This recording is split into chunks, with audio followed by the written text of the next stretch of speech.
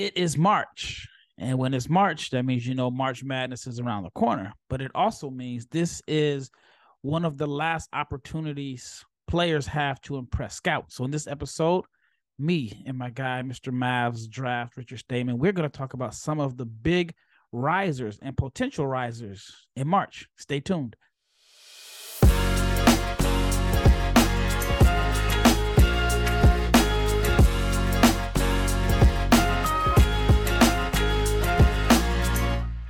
All right, big shout out to each and every person that has made the Locked On NBA Big Board podcast your first listen of the day.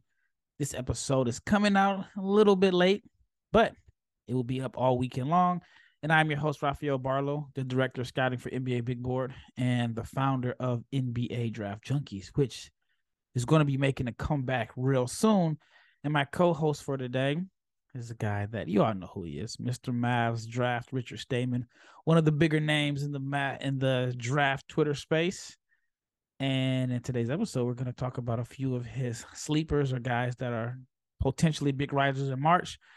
But before we get into that, it's been a while. I think we haven't done a show in like a week or so, probably longer than that. So anything new in your world other than you going to TCU and SMU games? Yeah, no, that's been the big thing. Yeah, that was where my last game's going to Conference USA tournament next week. Hoping to check out some of those UAB guys, potentially Florida Atlantic. So that's what I got coming up, and then might be seeing Overtime Elite actually in a couple weeks. Are you to the pro day? Yeah, I actually don't know about the pro day. Honestly, I was just invited to the facility, so we'll see. I've heard good things. It's because I've ranked Ausar Thompson a little bit low. That was the challenge, was come see the facility and what we're about. So yeah, I was invited to attend their pro day. It's on April 6th. And then I was at a forum last weekend with Damian Wilkins and then some other people from Overtime. And so I did a podcast a few weeks back that pretty much gave a different story about Overtime and killed some of the misconceptions. And I guess it went over very well with them. But could be in the same boat because I don't have Arsenal in my top 10 either. So in the last mock that I did. But anyway, maybe he could be a riser the last few weeks of, I think they're in the finals. Not sure if they're going to even participate in their pro day. But let's talk about your guys that you think a big March could really help their draft stock. Or, I guess you can say that for a lot of guys, but who are the guys that stand out to you that could use a boost in their draft stock with a good performance this month? Yeah, I feel like it depends on the year. Sometimes you get the players who go from undrafted to second round, which I'll touch on a couple guys on that front. But really, I see guys this year, it feels, and every year it's different. Sometimes you get the guys who go from mid-first to lottery because of it.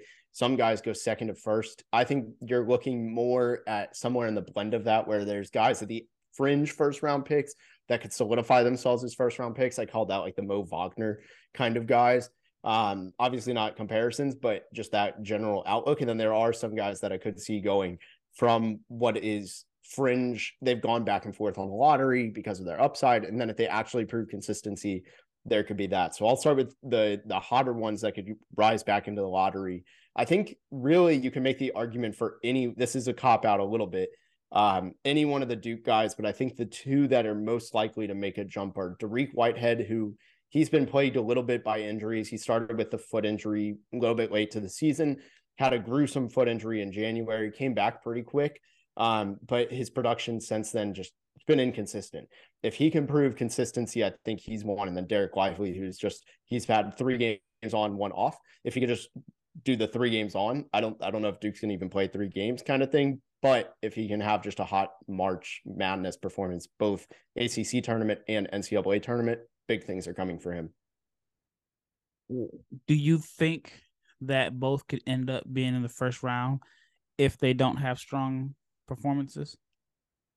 I really do think it's going to end up, I want to say, like, just from tape, I think only one could be it. But we know the pre-draft workouts mean a lot to NBA teams, so I think both will end up getting there. I mean, my whole thing is, look, Peyton Watson went 30th last year. Like, why would Derek Lively not go 29th, 30th too? Because he's better than Peyton Watson was. And for me, I think I think Dariq Whitehead's the more obvious one to go first round, just because he's had a little bit.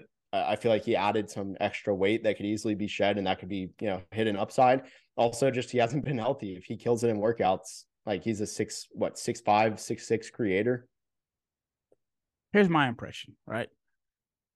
Dariq Whitehead is not better than Riley Kugel from Florida. Now, if Riley had the same hype and buzz coming in as Whitehead has with his production of late, everybody would be talking about him as a lottery pick. I mean, if you look at the numbers, he had 19 against Georgia, 20 against Vanderbilt, 24 against Kentucky, 17 against Arkansas. I mean, he's averaging nine points, but as of late, he's been on a tear. I mean, 19, 20, 24, 17, 12, 18, 15. Those have been his last few games. He's on a tear. But because he doesn't have this pre-college hype, the same type of buzz, then he may not get the benefit of the doubt. Whitehead and Lively are going to get the benefit of the doubt because they were hyped coming in. And that's part of the game that I don't necessarily like. Another thing that it kind of bothers me in a sense is that, and I get it, and I've had different people tell me this, if you're a GM and you select Dariq Whitehead, and this is not a knock on Whitehead, but if you select Dariq Whitehead at number 16 and he doesn't work out, it doesn't impact your job because most people kind of had him in that range. But if you select Riley Kugel at 16 and he doesn't work out, now you lose your job because you reached. And it's all based off of the hype coming in. And so for me personally, when I do my next mock, I mean, I think Riley is going to be, I have him as a first rounder. I think he's that good. And yes, okay, you can say it is a 7 or 8 game sample size, but he's trending in the right direction at the right time. 6'5", athletic, really bouncy, and I'm high on him. And so I'm just curious to see if Whitehead goes above him, and it would strictly be based off of pre-college hype. So yeah, I mean, how many times did we talk last year about, I mean, there were 2 guys that did absolutely nothing in college, and both were first rounders, Patrick Baldwin Jr. and Peyton Watson. I think Baldwin has at least looked like the 29th pick or whatever he was, 28th. I think he's been right around there where, like, hey, he's played some minutes, he's had flashes, but like, not to keep roasting the guy, but like Peyton Watson did nothing in college. It was all pre-high school. It's really unfortunate that stuff matters so much, because I agree, Riley Kugel is awesome. I liked him last year. Right after I looked him up after he decommitted to Mississippi State. He was just an unsigned recruit, and he's just a late bloomer in every regard. I mean, same thing a year ago, he just decommitted. He was a very late signee at Florida, and he's killing it. And honestly, I thought him or Kawasi Reeves, and I might be saying that wrong. I thought one of those two would emerge, or Alex Fudge, and really it's just been Kugel, and like, he's really good. I agree with you. The hype has made Dariq Whitehead a much higher rated prospect than honestly he should be, because we talk about this. If you just removed the label of what you had as expectations, is Whitehead a top 30 guy? Probably not. Like, he's a guy who would be considered a sleeper. Exactly. And that's why NBA Big Board got to be a little bit different because we're not following the consensus here. We're just, I mean, trusting our gut and going off our gut feeling. And I mean, I could be wrong, but that is my gut feeling right now. If I did not know the names and I just watched, and of course you got to take into context that Whitehead may not be 100%, but as far as like the explosiveness and Kugel, all that he has shown me, I mean, I would take him ahead of Whitehead right now. All right, who is next on your list of guys that could potentially see their stock rise with a strong march? Yeah, so obviously Derek Lively's included, but kind of the same boat. I think it's a little bit redundant to talk about him, but I think Colby Jones is somebody who people know about, but I feel like the Big East, it's like, maybe it's because it's always on Fox Sports, and Fox, it's not easily replayable to a lot of people. Like ESPN, you can watch back every game for 30 days, right? So Colby Jones doesn't play almost any games on ESPN. I think a lot of people haven't seen him. Now, obviously, that's not necessarily how NBA scouts operate. They use synergy, things like that. But I do think Colby Jones in the mainstream and GMs are going to be seeing him for the first time. Like, let's be real, GMs don't study the players unless you're like a lottery team for the most part. Like, I know of one GM that was at a game out here in DFW during All-Star break, but how often are these guys seeing him? So I think Colby Jones is somebody who he just does a little bit of everything. For those who don't know, he's about 6'5", 6'6". He's kind of a combo guard. I don't even know his specific position. There's really none. He's a jack of all trades, 15 points a game, 5 rebounds, almost 5 assists, a steal and a half a block a game, 52% shooting, 41% from three, 69% from the line. So there's just a lot to like with him. I think if he has a couple big games, like one in the Big East tournament and one in the NCAA tournament, like the first game I imagine for them is going to be like a 4-13 or something, 3-14. It's not going to be that one, but the next game, if he goes off, that would be big for his stock. Yeah, I think he's in a weird predicament. He has over 79 games of experience. If he plays well, then it can only help him. But let's say worst case scenario, he plays bad. He still has 79 games of experience, 79 games of film that you can watch to have a fair assessment of his game. But sometimes I wonder if you are a junior or a senior and there are some people that are going to wonder like, well, what took why you weren't good enough to leave after your freshman year, sophomore year.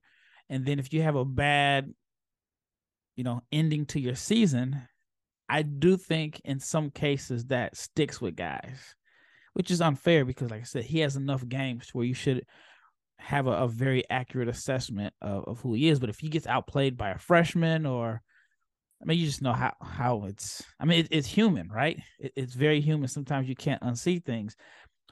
I think he should be one of the safer guys regardless, whether he has a huge performance or he does the opposite. I think he should be pretty safe. All right, when we return, we'll talk about a few more guys that could potentially have a huge March. But let's talk about the Nissan Most Electric Player of the Week, which is brought to you by the all-new, all-electric 2023 Nissan Ariya. And I'm going to throw this back to Richard for a little bit. If you had to choose, who was your player of the week? I know mine was Jalen Hood-Schifino after he had the big game against Purdue. If you had to choose, would you go with that one also? It's hard not to. He had 35 points. It was all NBA related scoring. I mean, Colby Jones was good. I think he went 9 of 10 in his last game against Providence. So, I mean, that's pretty nice. And he had a loaded stat line. All right, so let's go with 2.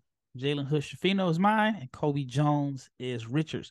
Those are your most electric players of the week. They both had big games in front of scouts. And again, it's March, so it really matters. So let's talk about the Nissan Ariya. It is electric. It is brilliantly fierce, fiercely elegant, stunningly powerful, elegantly powerful, and it delivers on duality. The combination of fierceness and elegance, but it's beautiful and strong. It is the perfect SUV crossover, and the 2023 Nissan Ariya packs pin you to your seat power and premium intelligence all in one electric vehicle. It is the all-new, all-electric 2023 Nissan Ariya, the EV for people who love to drive. Shop now at nissanusa.com.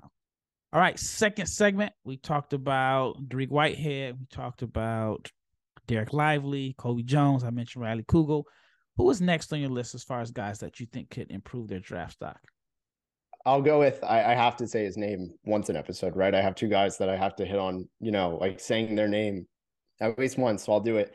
If Miami goes far, I think Isaiah Wong's stock will go up. I mean, they made the Elite Eight last year. If they make a similar second weekend run, even if they just lose in the Sweet 16, I think it could do a lot, especially if he's shooting the 3 ball well, because that was the whole thing. NBA teams told him, hey, shoot the ball better. And he has. He's shooting 38% from 3. If he can do it when teams are really locked in and they have a hard game plan against him, I think that would be impressive. Do you feel like he's a guy that they have so much film on that some people's minds are already set on who he is? I could see it. I mean, it also doesn't help him that, I mean, he's last year in his junior year, they played 4 or 5 games in March in the tournament. So like there is that as well. Like they they played a lot of games, and like you said, I mean, he's had a lot of exposure. Could something be made up? I really do think though, because I don't think he shot the ball that well. Like I'm trying to find the game log for last year, and let's look at what he did. So I'll do in the 4 games he played in the conference tournament. Yeah, he didn't shoot the 3 ball at all. He made 3 threes across 4 games, and that was on 14 attempts. So that if he does better from 3, I could really see that changing the minds of scouts. Yeah. Yeah, I mean, like I said, it's really weird because I think if you are a freshman and you have a strong tournament, it helps. But then again, I mentioned before, I thought like Arthur Kaluma last year should have at least tested the waters because that Kansas game, it was a big game. It was that the no, it was the North Carolina game that it was like the huge comeback, right? But yeah. I know it was a game in Fort Worth, but it was a big game. You had the attention of, I mean, pretty much the basketball world in a sense from a scouting perspective. Played well. He's come back, and I started to see him fall off different draft boards. I know he fell off mine. Has a chance to be back on, but I mean, this is a guy that I thought coming into the season was arguably the best sophomore in the country between him and Terquavion. And I said all that to say this. I think it's a little bit difficult for a sophomore, junior, senior from like a Power 5 conference to change their perception in a matter of a couple games. But if there is a guy that I think has a chance, it is someone like Wong that people know about him. They know he can score, but he does have like this one concern that if he addresses it with some strong shooting, then maybe it can help him out. Is there anyone else?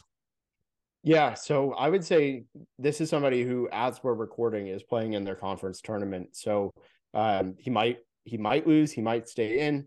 It'll all depend on what happens in this game. And I know it's close, but this is somebody who I've seen both as like an undrafted range, and also I've seen as like a solid 2nd round guy. And that's Tucker DeVries. I think it's Tucker DeVries. It's DeVries. I forget how to say it, but DeVries. Sniper.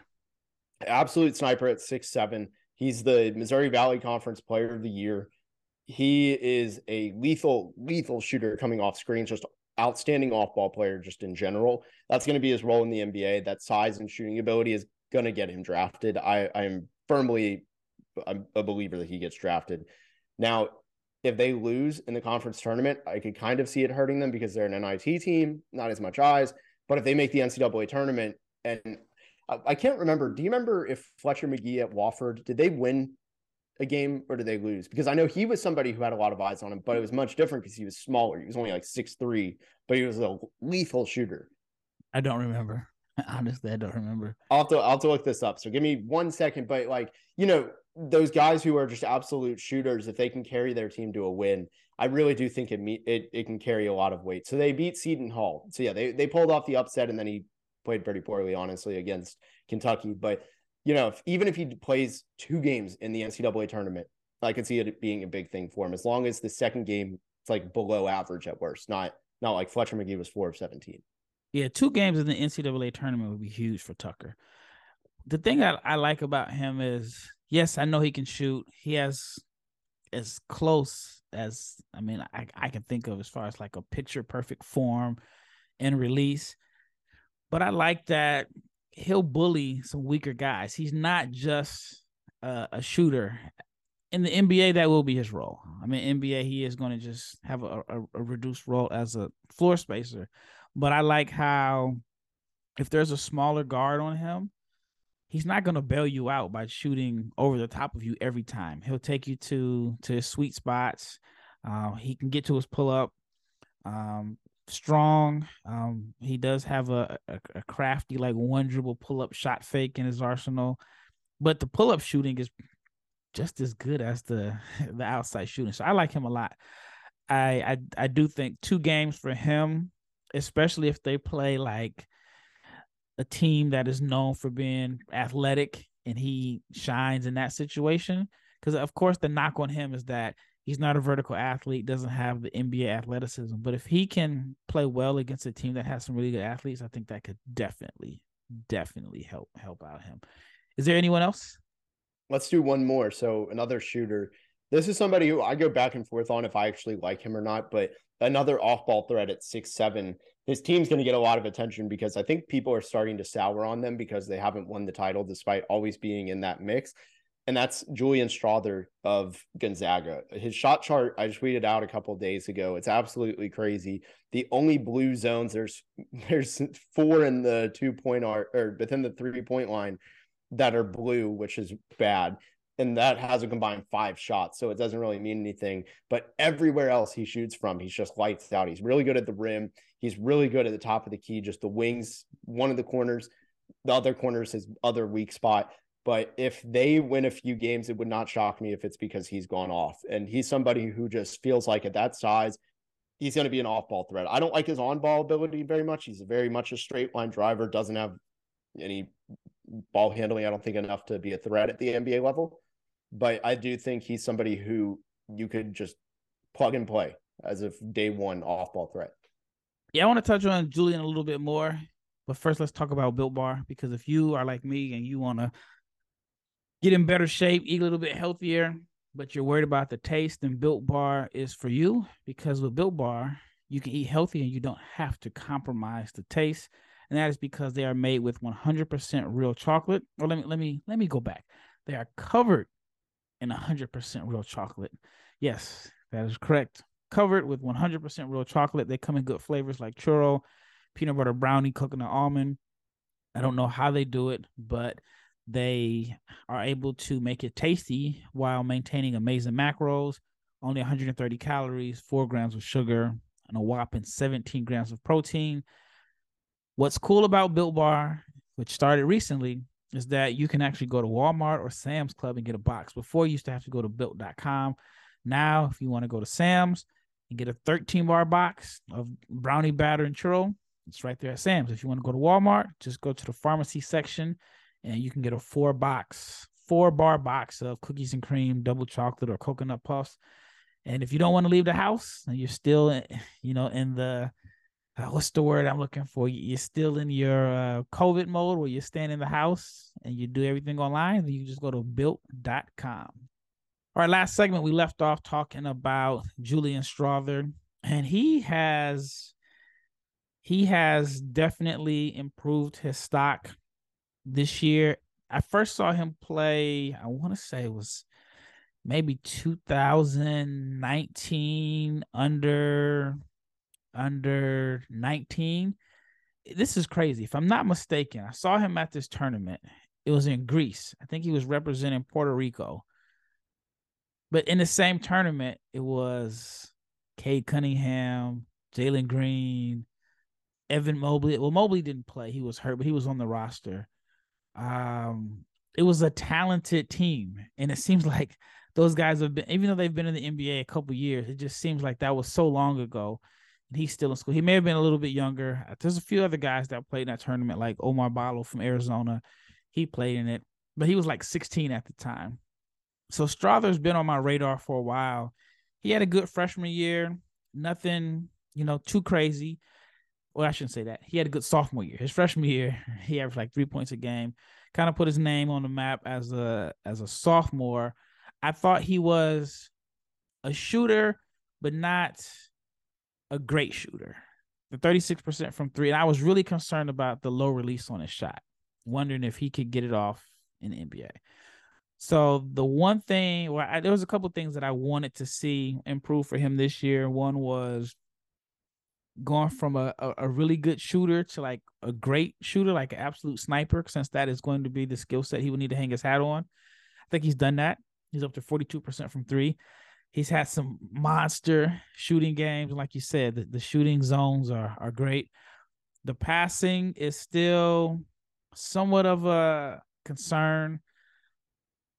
As far as finishing at the rim, I don't know. But I think the shooting now is actually good enough, because I felt like if he shot 36% like he did last year, I didn't think that was great enough to offset some of the concerns.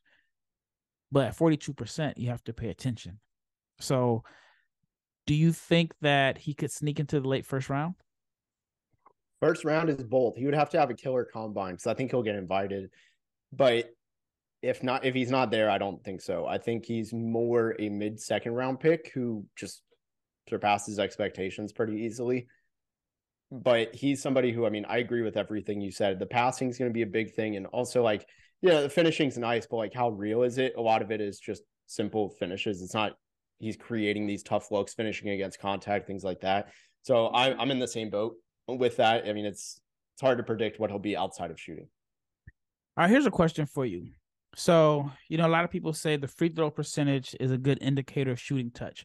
What is your bare minimum free throw percentage for a guy that's going to play a role as a shooter? What is the bare minimum you want to see before you're kind of like, I'm a little concerned. I always say, like, if you're looking for a great shooter, it depends. Some guys are anomalies. I mean, our boy Terquavion Smith has the weirdest splits where he's shooting 70% of the line.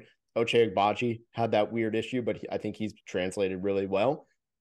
But generally, I would say 75 is a bare minimum. Like that's almost a flag. I would say if you're at 78, 77%, that's probably where you want to be. If you're supposed to be a great shooter, I would honestly say 80. If you're supposed to be like one of the top shooters, you should probably have an 80% free throw percentage. I mean, even just let's go backwards. Desmond Bane, for example, he was always flirting with 50, 40, 90 in his junior year. For those who don't know, it's just unbelievably absurd.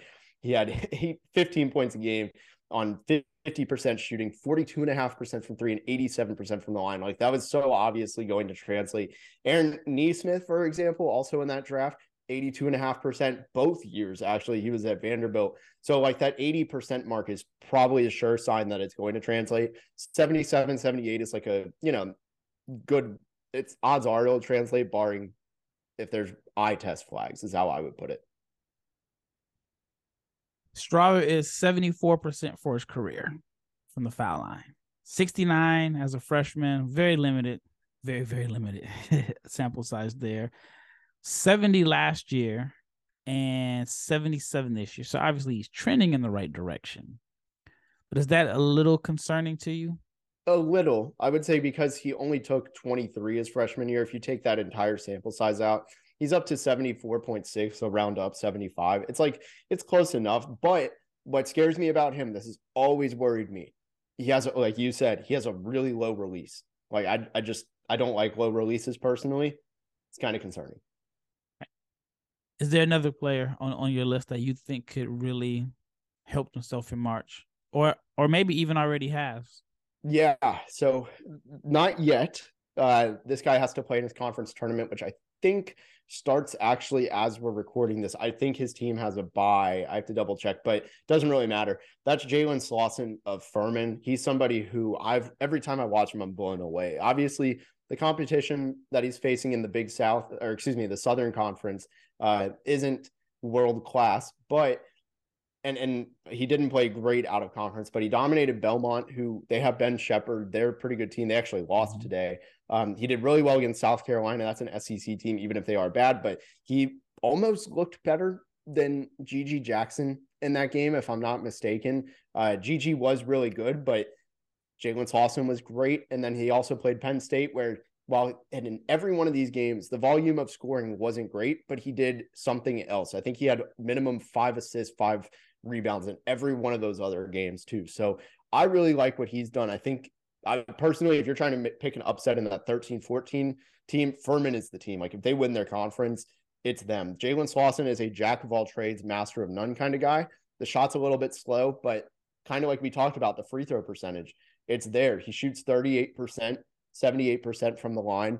Now he's a 5th-year senior, and if you actually accumulate it all, it's okay. It's 75.5, but just these last 2 seasons since he really exploded as a scorer, 79% from the line, 34% from 3. So a little bit of give and take there. Yeah, I think they're going to be a dangerous team because their backcourt is older. Like if I'm not mistaken, both guys are 5th-year guys. And I think that is a recipe for success in college basketball, especially in the NCAA tournament where it's just one game. So yeah, that could be a really good. Hopefully they win. But yeah, that would be a very interesting team that teams probably be a little bit scared to face.